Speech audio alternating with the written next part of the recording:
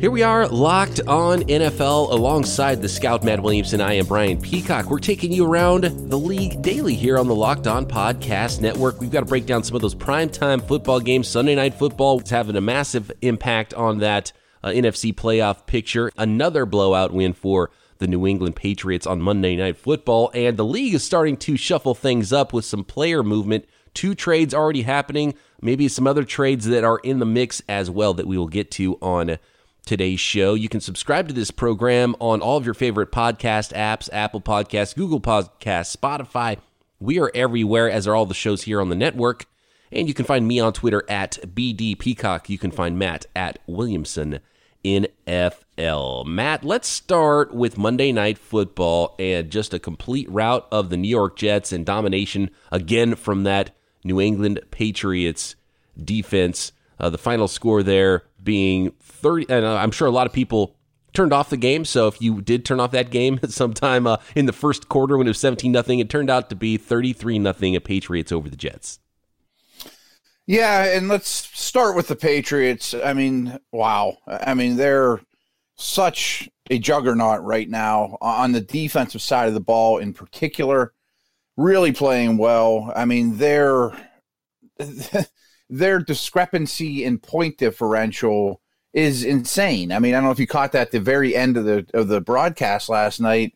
It's the best point differential since 1920 at this stage of the season in terms of, points scored minus points allowed, just blowing the doors off everybody. And with the exception of the Bills, but still winning, they're basically on the back of the defense. Not that the offense was bad, but I tweeted in the third quarter, like, this game feels like it's 100-0. I mean, it's not the slightest bit competitive. The score should be even worse. And from the Jets' perspective, I know everyone's selling stock in Sam Darnold now. He's a bum. What are you doing? I heard people tweeting, anybody blaming the Giants for taking Saquon over Darnold now? It was a horrific, horrific game. But I have not wavered one bit. I mean, I would gladly build my team around Sam Darnold.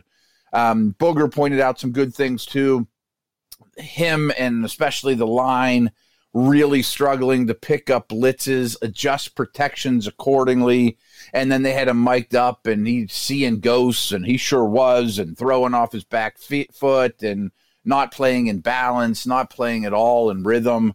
Horrific, but chill. You know what I mean? Right. I'm not worried about Darnold. Yeah, the development path for quarterbacks is not linear, and everyone was crowning him last week after he comes back from mono, throws 4 touchdowns. This week throws 4 interceptions against the Patriots, and you're right. It's the way they were blitzing him and those 0 blitzes, and there was no safety help, and the Patriots weren't worried about it, and that was obviously the plan from Bill Belichick. He saw, okay, here is this young quarterback. Let's just go after him, make him make quick decisions, and just get people in his face, and he was dropping back even when guys weren't there, and it was just a bad situation all night for Darnold. And even early in the game, he'd only thrown 4 passes or something like that, and I think 2 of them were interceptions, and it was just not going right from the start. Threw some more in the second half, and really just could never get it going there. 4 picks for Darnold, 11 of 32 passing, 86 yards. He was only actually sacked 1 time, so he got the ball out a lot, but he left it up in the air, left it over his receivers, left it in the arms of Patriots defenders. His QBR was 0.7 according to ESPN, and his quarterback rating 3.6 on the day. So obviously a terrible start for Sam Darnold, a bad look for the New York Jets getting crushed by the Patriots there. But I agree. I don't think you should overreact to last week's Darnold or this week's Darnold, and just know that this is a young developing quarterback. And I mean, you can't take everything away from this game and be like, oh, this is Darnold. Okay, he's the worst quarterback ever. Right. I mean, the Patriots are doing this to everybody, and I even said this around week 2. I think this is the best defense Belichick's ever had with the Patriots. I mean, they're so hard to play against with all their blitzing and man coverage, and their secondary so strong, and we know the guy, it's holding the strings is the best it's probably ever done it. Back to Darnold, though. I am a believer. I just said all good things about him, even though this was a dreadful performance. But the knocks on him are risk taker, Will throw ones he shouldn't, sometimes off platform, sometimes too much hero ball, too much Superman stuff. And that was sort of evident, to say the least, too. I mean, there's a little bit of Jameis Winston in him. Right, and there was some of that in college, too. So that's, that's definitely in his blood a little bit there. But, he still has to develop, and it was tough missing a few weeks to start the season there. Is Adam Gase the guy to help him develop?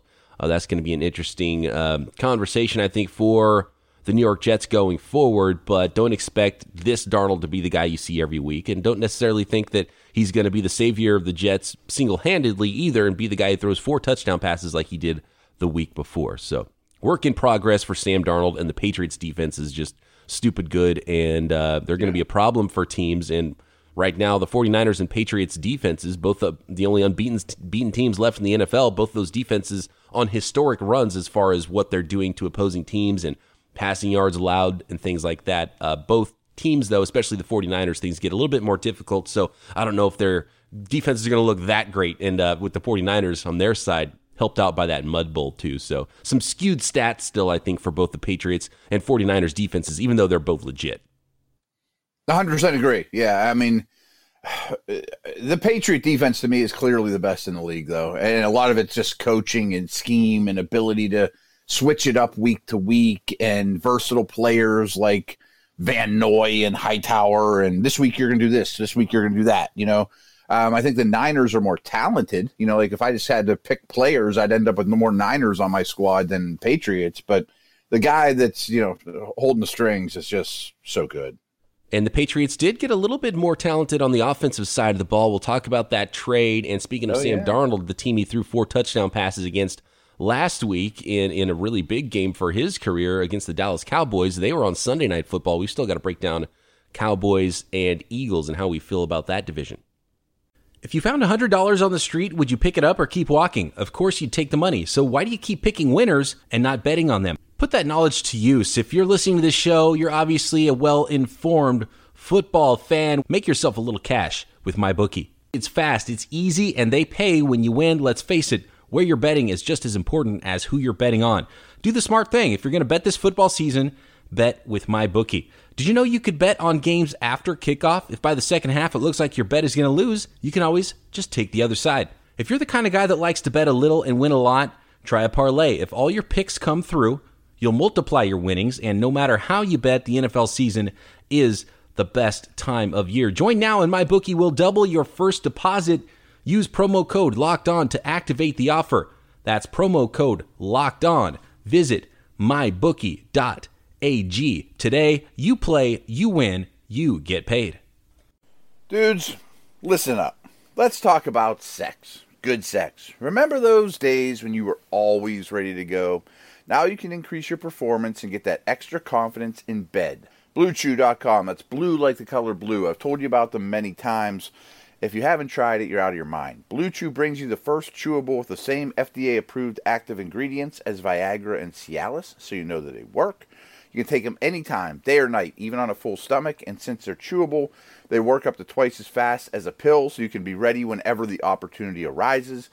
Guys, I never understood the pill thing. I mean, hey, you're going to make an appointment for an hour from now? I mean, Blue Chew works so much better. Blue Chew is prescribed online, shipped straight to your door in a discreet package, so no in-person doctor visits, no waiting in the pharmacy, and best of all, zero awkwardness.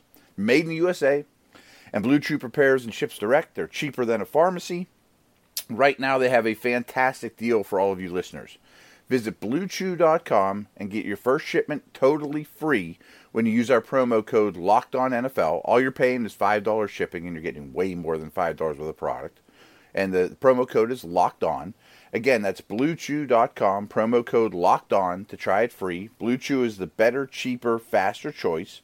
And we thank them a great deal for sponsoring the podcast.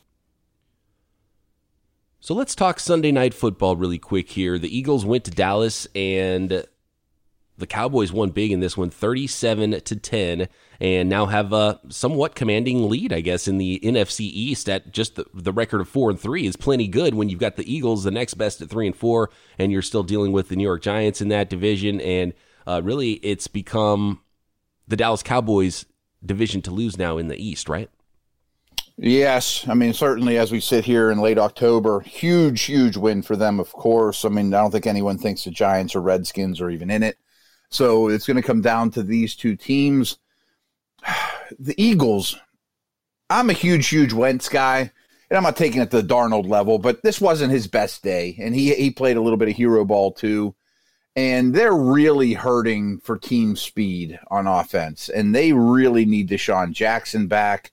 It was not their best day, Wentz's best day, even if they would have had Jackson. But I'm not super worried about the offense, big picture, especially, if they can add a little bit of speed when he returns to stretch the field and open up, Goddard and Alshon and Ertz and those guys in a running game a little bit. And again, I'm a big Wentz fan and think he's had a great year before that game. But Dallas, super impressive. But this is going to be kind of a backhanded compliment. When they're healthy and they have their guys, they can hang with anybody. And why that's backhanded is when they don't have Tyron Smith, they don't help his replacement, and Adrian Claiborne gets 6 sacks. When they don't have Amari Cooper, nothing gels. You know what I mean? Like, they have really good players. And say what you want about the Joneses, they've done an excellent job with this roster. And, like, the majority of that defense is all homegrown. The trades they've made have worked out. They've got Hall of Fame linemen. Dak's a really good player. So when they're right, they have a really good 11 on the field all the time. When they're not, I think the coach gets exposed a little bit, and then they're in trouble. So they're humming right now, and they're healthy right now. They're really a tough team, but hopefully it doesn't get sideways on them. Yeah, and it's so difficult with the Cowboys because you see them in the first half against the worst team in the NFL, the Miami Dolphins, and it looks like, oh man, the Dolphins are going to knock the Cowboys off. What's going on here? And then last week you see the Jets go in and beat the Cowboys, and Sam Darnold throws 4 interceptions. We saw how Sam Darnold, how bad he looked against the Patriots this week. So I think one of the big keys, and you mentioned his name, is Amari Cooper. And Amari Cooper didn't play last week. And even seeing a not 100% healthy Amari Cooper, how much difference does he make to that Cowboys offense? It's amazing when he's in there and when he's not in there. And he's not even 100% right now, and it's night and day. Yeah, I mean, it really is. I think he's played, don't quote me, but about 16 games with the Cowboys now, considering when he got traded from Oakland. And, boy, his Oakland career was impressive. He was a great prospect coming out of Alabama, but it was highly inconsistent in Oakland. He'd have a game on prime time where he goes for 200, and then the next week it's 3 catches for 38 yards or something. So he was very up and down. But boy, since he's been in a Cowboy uniform, and maybe getting out of Oakland helps considering some of the teams he was with, he has been a consistent star. I mean, like, if we were, maybe we'll do this. I mean, I'm sure we'll do this kind of things in the offseason, but how many receivers in the league right now would you trade Amari Cooper straight up for? It's a pretty short list. Yeah, there's not very many, and when he's healthy, that's I think the biggest thing you can say about a player is when you take him out of a team's lineup and they are completely a different football team. That's probably the best compliment you can give someone like Amari Cooper right now. And when it comes to the Cowboys, they've been sort of Jekyll and Hyde so far this season. They jump out to a 3-0 start. You think, oh, this is a great team, but those were the Giants, Redskins, and Dolphins they face. They come back, they lose to the Saints, Packers, and Jets, and you think, oh man, maybe this team's just mediocre and they stink. Then they beat their division rival Eagles, and so now I don't know what to think, but we'll find out. They've got Vikings coming up. They've got the Patriots coming up that we will learn a lot about these teams.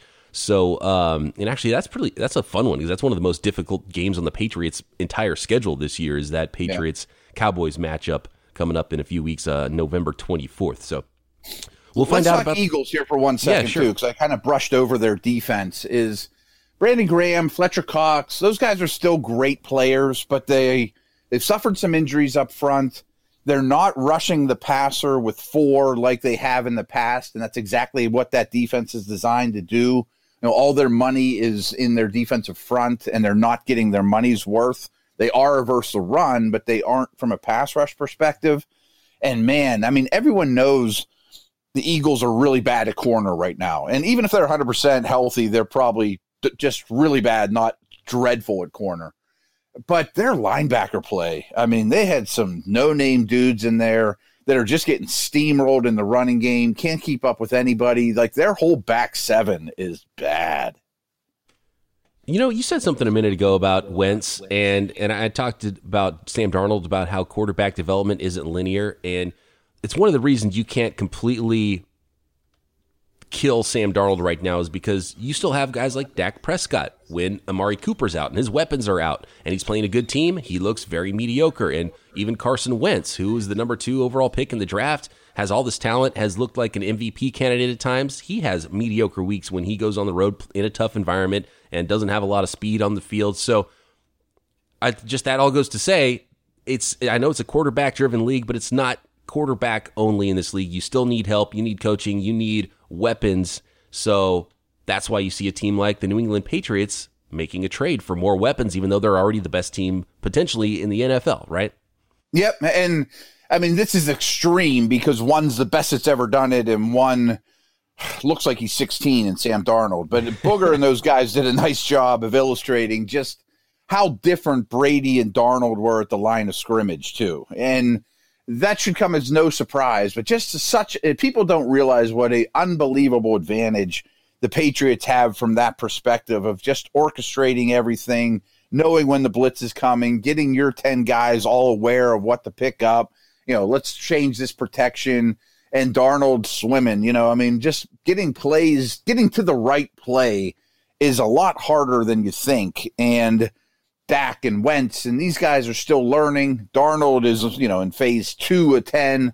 Brady's been a 10 for 10 years.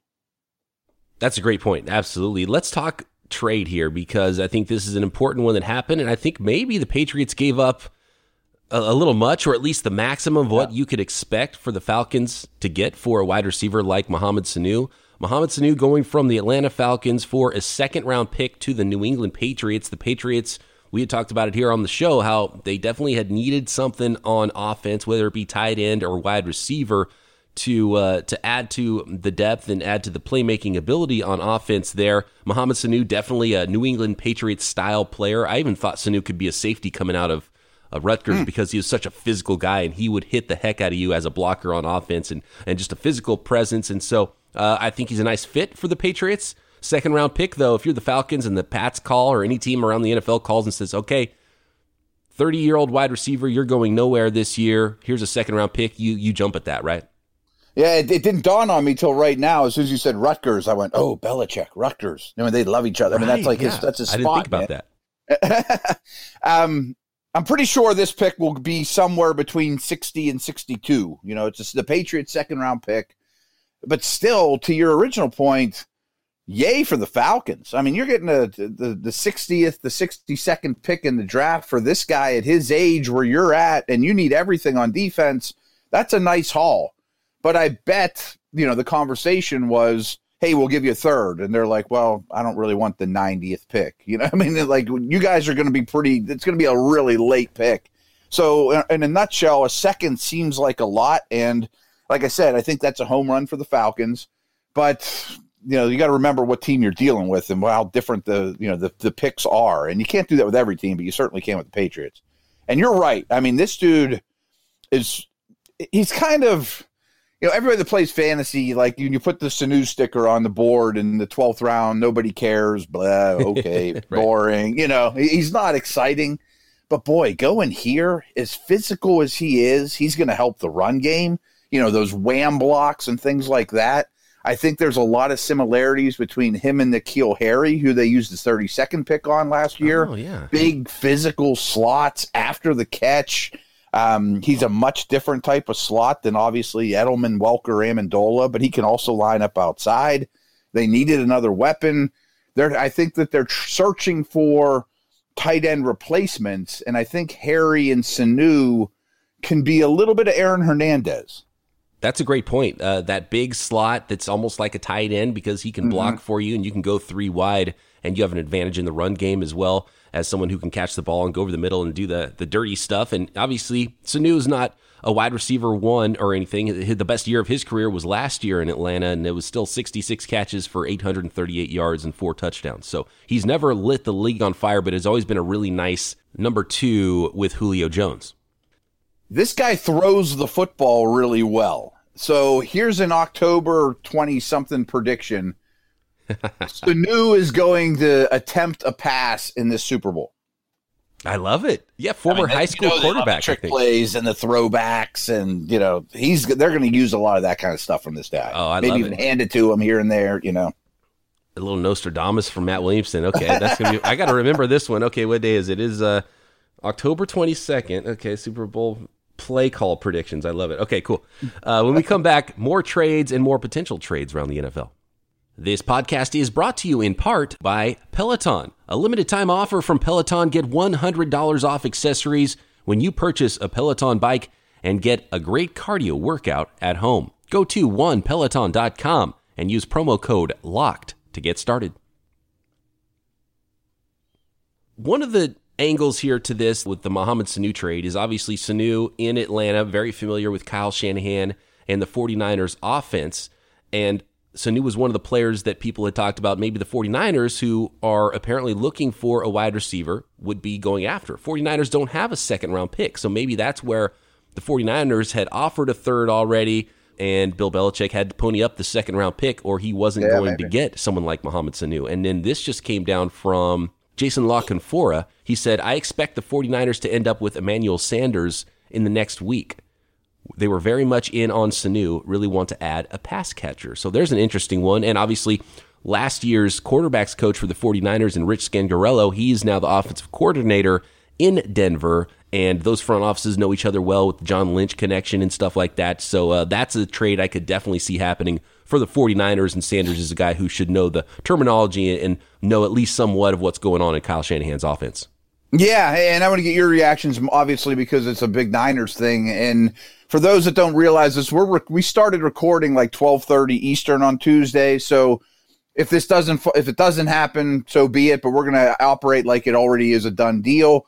There hopefully will be more moves that we'll react to tomorrow. I mean, the NFL trade deadline now is a thing, and it's a lot of fun. I love it. Yes. I like this fit. I thought the Vikings might be after Emmanuel Sanders. Kubiak connection. Thielen getting hurt. They've been searching for a number 3 forever.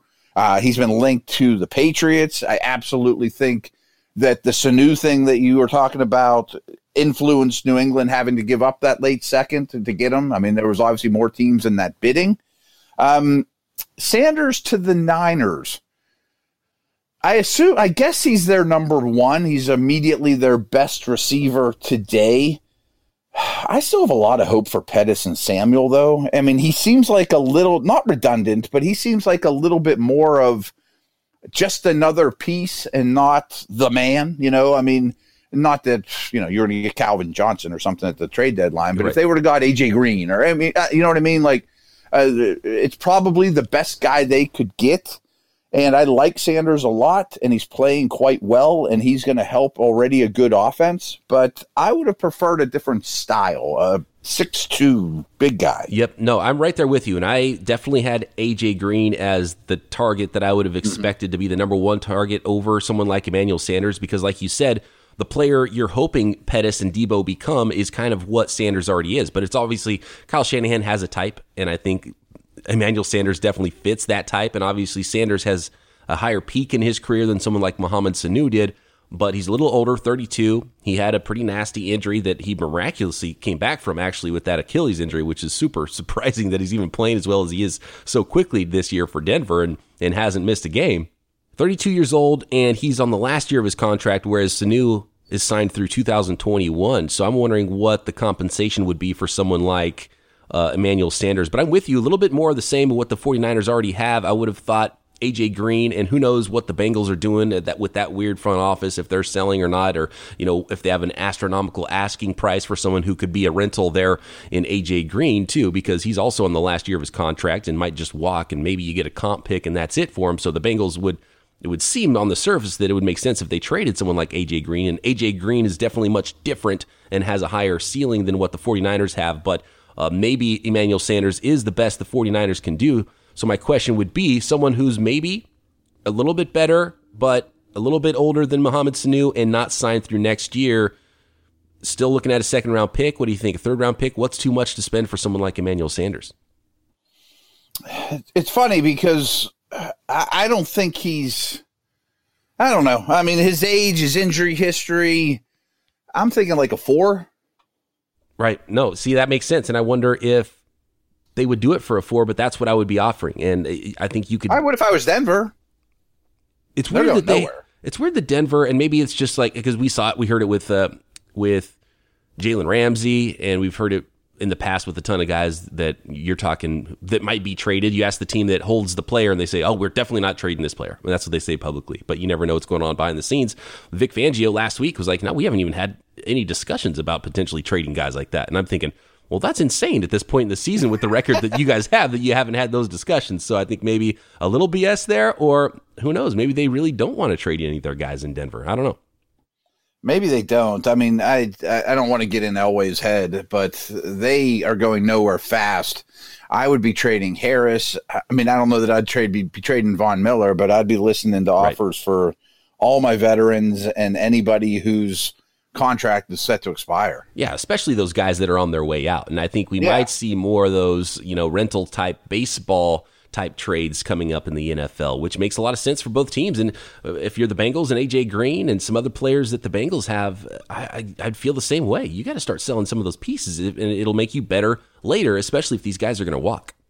Yeah, I think so too. And then, so hopefully there's more deals, but we had another one with the Raiders and Texans too. It's been a fun couple days here. Yeah, that's right. The Texans sent a 3rd-round pick to the Oakland Raiders for cornerback Garyon Conley. And I like this deal. The Texans are all in. They're like, look, I don't care about draft picks. We're trying to win football games right now. Yeah, and I think the Raiders, despite having a decent record, know who they are. That we want picks. We want Mayock wants all the picks he can get to build this team and the way that he wants. And of course, Gruden has a massive say in all that.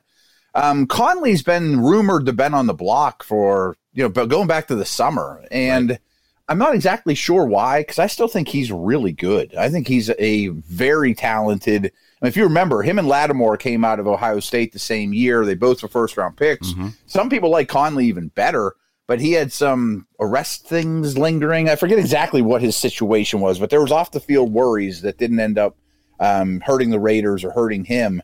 But he's really come into his own. I think he is a great addition for the Texans. And like you said, I mean, hey, you want some of our draft picks? Give us players. We'll just keep adding dudes. I mean, think about who they've added. They've added Hyde, Duke, Stills, Tunsil, Garyon Conley. Those are good football players. Right, yeah. And with Conley, a 3rd-round pick, so it's not like you're giving up a 1st round or anything, which they already gave up, so they couldn't have. But you're getting a guy who can cover, who's young, who's still on his rookie contract, so you're going to get him for a while. I like the move. I like the move for both teams. And I think it's pretty telling that sort of the opposite of what we had talked about with Denver and with Cincinnati about teams that are obviously should be selling. And it's like, what are you doing not selling? With the Raiders, they have every reason to be like, oh, no, we're good now. Let's play this thing out.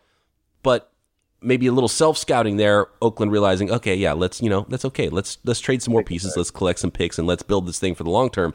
Because if you are John Gruden, you're only in year 2 of your 10-year contract. They might be good around year 8 or 9, right? You would think. I mean, such a strange situation there, though. I mean, they've all these early picks joining the team, but they also have this win now kind of mode to them. And I think he's coaching up the team reasonably well. I mean, they're getting a lot out of Josh Jacobs. Their receiving core is bad. Their defense is bad, and they're still winning games and are in games. So I give the Raiders credit. I still don't understand why them and Conley didn't get along, or that was a bad fit, because I would keep a young corner, but this one's been rumored for a while, so there must be some fire to the smoke.